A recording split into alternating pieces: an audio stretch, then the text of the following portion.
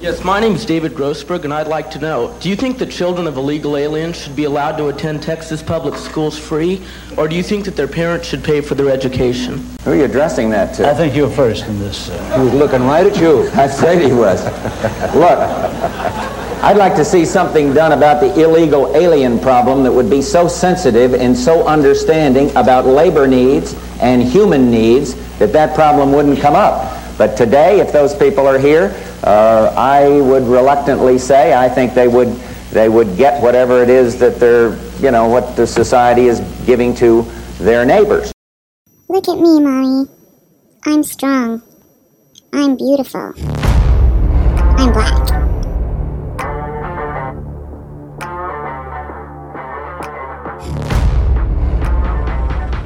I'm strong. I'm beautiful. I'm black.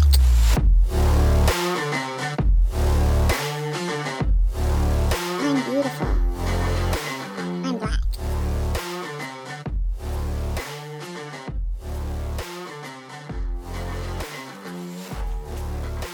Hey y'all, welcome back to the Every Shade Podcast. Jina langu ni Nina, that's Swahili for those of you following.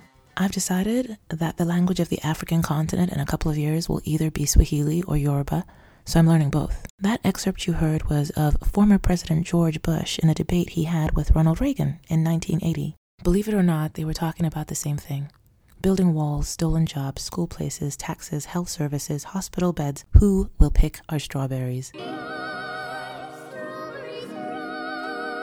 Who will serve us coffee? Who will care for our parents in the homes we stash them in? As far as we've come with everything, and I mean everything, climate, ESG, technology, orbiting the globe, Japanese sex dolls, self-tie shoelaces, some of the most fundamental pillars that society grapples with haven't changed at all. Not even a little. Today we're talking about expats, immigrants, refugees, asylum seekers, illegal immigrants, aliens, illegal aliens, invaders, interlopers, skilled workers, employment visas, H-1B tier 4 people. Call me what you will, but all I want to do is work. Let's play a little game, shall we? It requires full honesty on your part, and I know I'm not there, so you'll have to keep yourself honest. When I say expat, what picture comes to mind? When I say immigrant, what do you picture? I had a little breakfast gathering a few years back with some very, very impressive people in the corporate world, and as part of the opening of the session, I asked this question. What is the difference between an expat, expatriate, whatever you want to call them, and an immigrant? And a very politically correct response was, people who travel specifically to work and already have said job confirmed before they even arrive in that new land, that's an expat. And an immigrant is moving primarily to live, and most likely for a longer time. So basically a work visa versus other visas. Fair enough? So my next question obviously was, what about the domestic workers who can only arrive in a country if they have a job in hand? In Hong Kong, where I live, there's 400,000 foreign domestic workers. Next door, Singapore, there's 250,000. And if I went a little bit further, I would say 350,000, give or take, in Dubai and Abu Dhabi alone. All of whom move to these markets for the sole purpose of work. Are they expats? And the other people who travel to the Middle East and to Asia for construction work, are they also expats? The 30-something-year-old man from Boston who sells beads on the way to the ferry, he's got a sign that he scribbled on a torn half of a box that says he needs your help to fund the rest of his travels across Asia. Is he an expat or is he an immigrant? He says he makes those beats by hand, but I've seen him. There's an English-sounding lady now who plays the violin outside of my train station. Is that the job that she came here for? When I lived in London, I don't recall Chinese workers being referred to as expats. They were highly skilled immigrants who managed to snag a tier 1 or 2 or whatever number was going at the time visa. And also, what does it mean that immigrants don't work, that they show up here by virtue of not primarily traveling to this new land for work, that they just mulch on sofas and live off of the kind teat of the land? Teat. You don't hear that every day. Is that what people think? If you move somewhere with your spouse or a significant other and you worked and they didn't, are you an expat and they're an immigrant? Or do they get immunity from that terminology by virtue of all that marital bliss? Is it a pay range? Everything above an average check is expat. Or is it your outfit? A suit and tie is an expat. Probably not, because that would leave out all the techies in their jeans and their graphic t-shirts. A more cynical response in that room was, white people are expats, everybody else is an immigrant. I mean, so cynical. These people, right? Is it the length of your intended stay? The old school dictionary definitions really only differentiate with the word permanently. An expat comes for a short period and an immigrant comes forever. Is that really it? The expat who's lived in Bali or Bangkok for the last 20 years, bumming on the beach, is that person still an expat, or have they now metamorphed into an immigrant? I don't know where y'all stand on it. And which one of you got a perfect score in your TOEFL? In my day, it was TOEFL, not TEFL. Test of English as a foreign language. Isn't that rich? And maybe you can enlighten me. If there were two queues at the airport on arrival and one said expat and the other said immigrant, which one would you find yourself gravitating towards? You always see those interviews in short clips where some reporter is interviewing a brown person from somewhere, asking them why they came to this country. And the person says, I moved looking for something better. Expat or immigrant, isn't that what we all do when we leave for other shores? Aren't we all just looking for better? Why else would you leave? Money, experience, adventure, love, new start, running from a crazy ex-boyfriend. That is not a personal story, I'm just saying. We all just want better. So why is it that one person's pursuit of better is so much more threatening than another's? Nina, who cares what people are called as long as they can get where they're going and work? Thank you for asking, Nina. That is a great question. There's a very clear privilege gap between the people defined in both camps. There's a dichotomy that extends from how you get treated to how the press refers to you, to who they want kicked out first, and whose face is on a poster when people are voting for migration reform. When Mr. Farage tried to convince the British voters of the flood at the doorstep, he did it with a poster of brown folk crossing the channel with the words breaking point, I think it was, leave the EU now. He connected the concept of fleeing migrants, illegal migrants, refugees, asylum seekers to good old legal, above board, of my own choice immigration.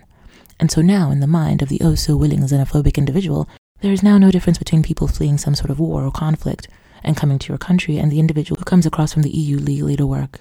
We're all the same. We are at a breaking point. We can't take any more refugees or asylum seekers. That word refugee, such a dirty word now, isn't it? A word that once only meant one who flees to a refuge or shelter or place of safety, has now come to mean something so... I can't even say it. And then there are the debates. Oh, we'll take 5,000 Syrians. Oh, no, thank you. In our magnanimity, we see your 5,000 and we raise you 6,000 refugees. Congratulations. The world curtsies and kisses your hand. Basically, a fart in a windstorm is what you've contributed. Because there are over 26 million refugees in the world today. And before y'all jump down my throat, I am not asking these nations to take in more people. Oh, no, definitely not. I'm saying maybe be quiet a while so that the countries that are really making a difference can speak. Sometimes the best gift you can give the world, baby, is your silence. I should put that on a postcard or a bumper sticker. After Turkey, guess what country took in the most refugees in the last 2 years? It wasn't the United States, and as sure as grass is green was not the United Kingdom. It was Pakistan. And who gets the title for number 3? Is it the generous borders of France? Ce n'est pas. It was Uganda. I was looking at the top 12 nations that host refugees to see just how the list correlated with the countries that moan and whine about it the most. Of the 12 countries that take in the most refugees, Germany is the only one that you would term a high-income country. It's also the only one that doesn't neighbor any of the countries from which it is they have refugees. There's a population of 1.2 million refugees in Germany. The others on the list for your homework and your introspection, kind people, because how else will we learn? Sudan, if you would believe it, Lebanon, Ethiopia, Bangladesh, Iran, translated to Iran, Jordan, the DRC, Chad. The population of Chad is somewhere in the region of 18 million. Just to put the whole thing into perspective, Chad has 500,000 refugees. I lived in the UK for a while, and that's a place that is very often prone to decrying the number of refugees that they take in. Their total number is 230,000 to Turkey's 3.7 million. I had a dear friend, American chap, complain bitterly about the number of Syrian refugees being allowed into his backyard. He fully sympathized, obviously, with their plight, but didn't think them coming to the land of the free and the home of the brave was the right solution. In 2022, 4,500 Syrian refugees were allowed in America, up from 1,200 the year before. So most of the people who are fleeing some disaster, internally or externally driven, don't all run to the shores of Europe and America. The floodgates have not yet opened. You are not being consumed by refugees. Take it down a notch, people. These people in dire straits generally take their shelter in neighboring countries. And the irony of the whole thing is that the countries that people flee to often have their own crises that they're dealing with that's displacing their own people.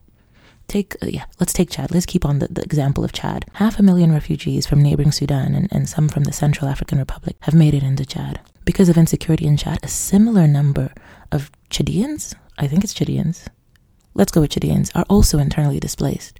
When people say they want immigration tackled in their country, what do they mean? Whose face do they see? What are they including in this definition? Is it illegal immigrants, legal migrants, refugees, asylum seekers, or is it expats? They're just words, but why do some of them have such a dark cloud hanging over them? Refugees. 26 million people at least are running from something. They've left their home, their possessions, their families, not because they want to, because they had to. And so my encouragement to myself today is,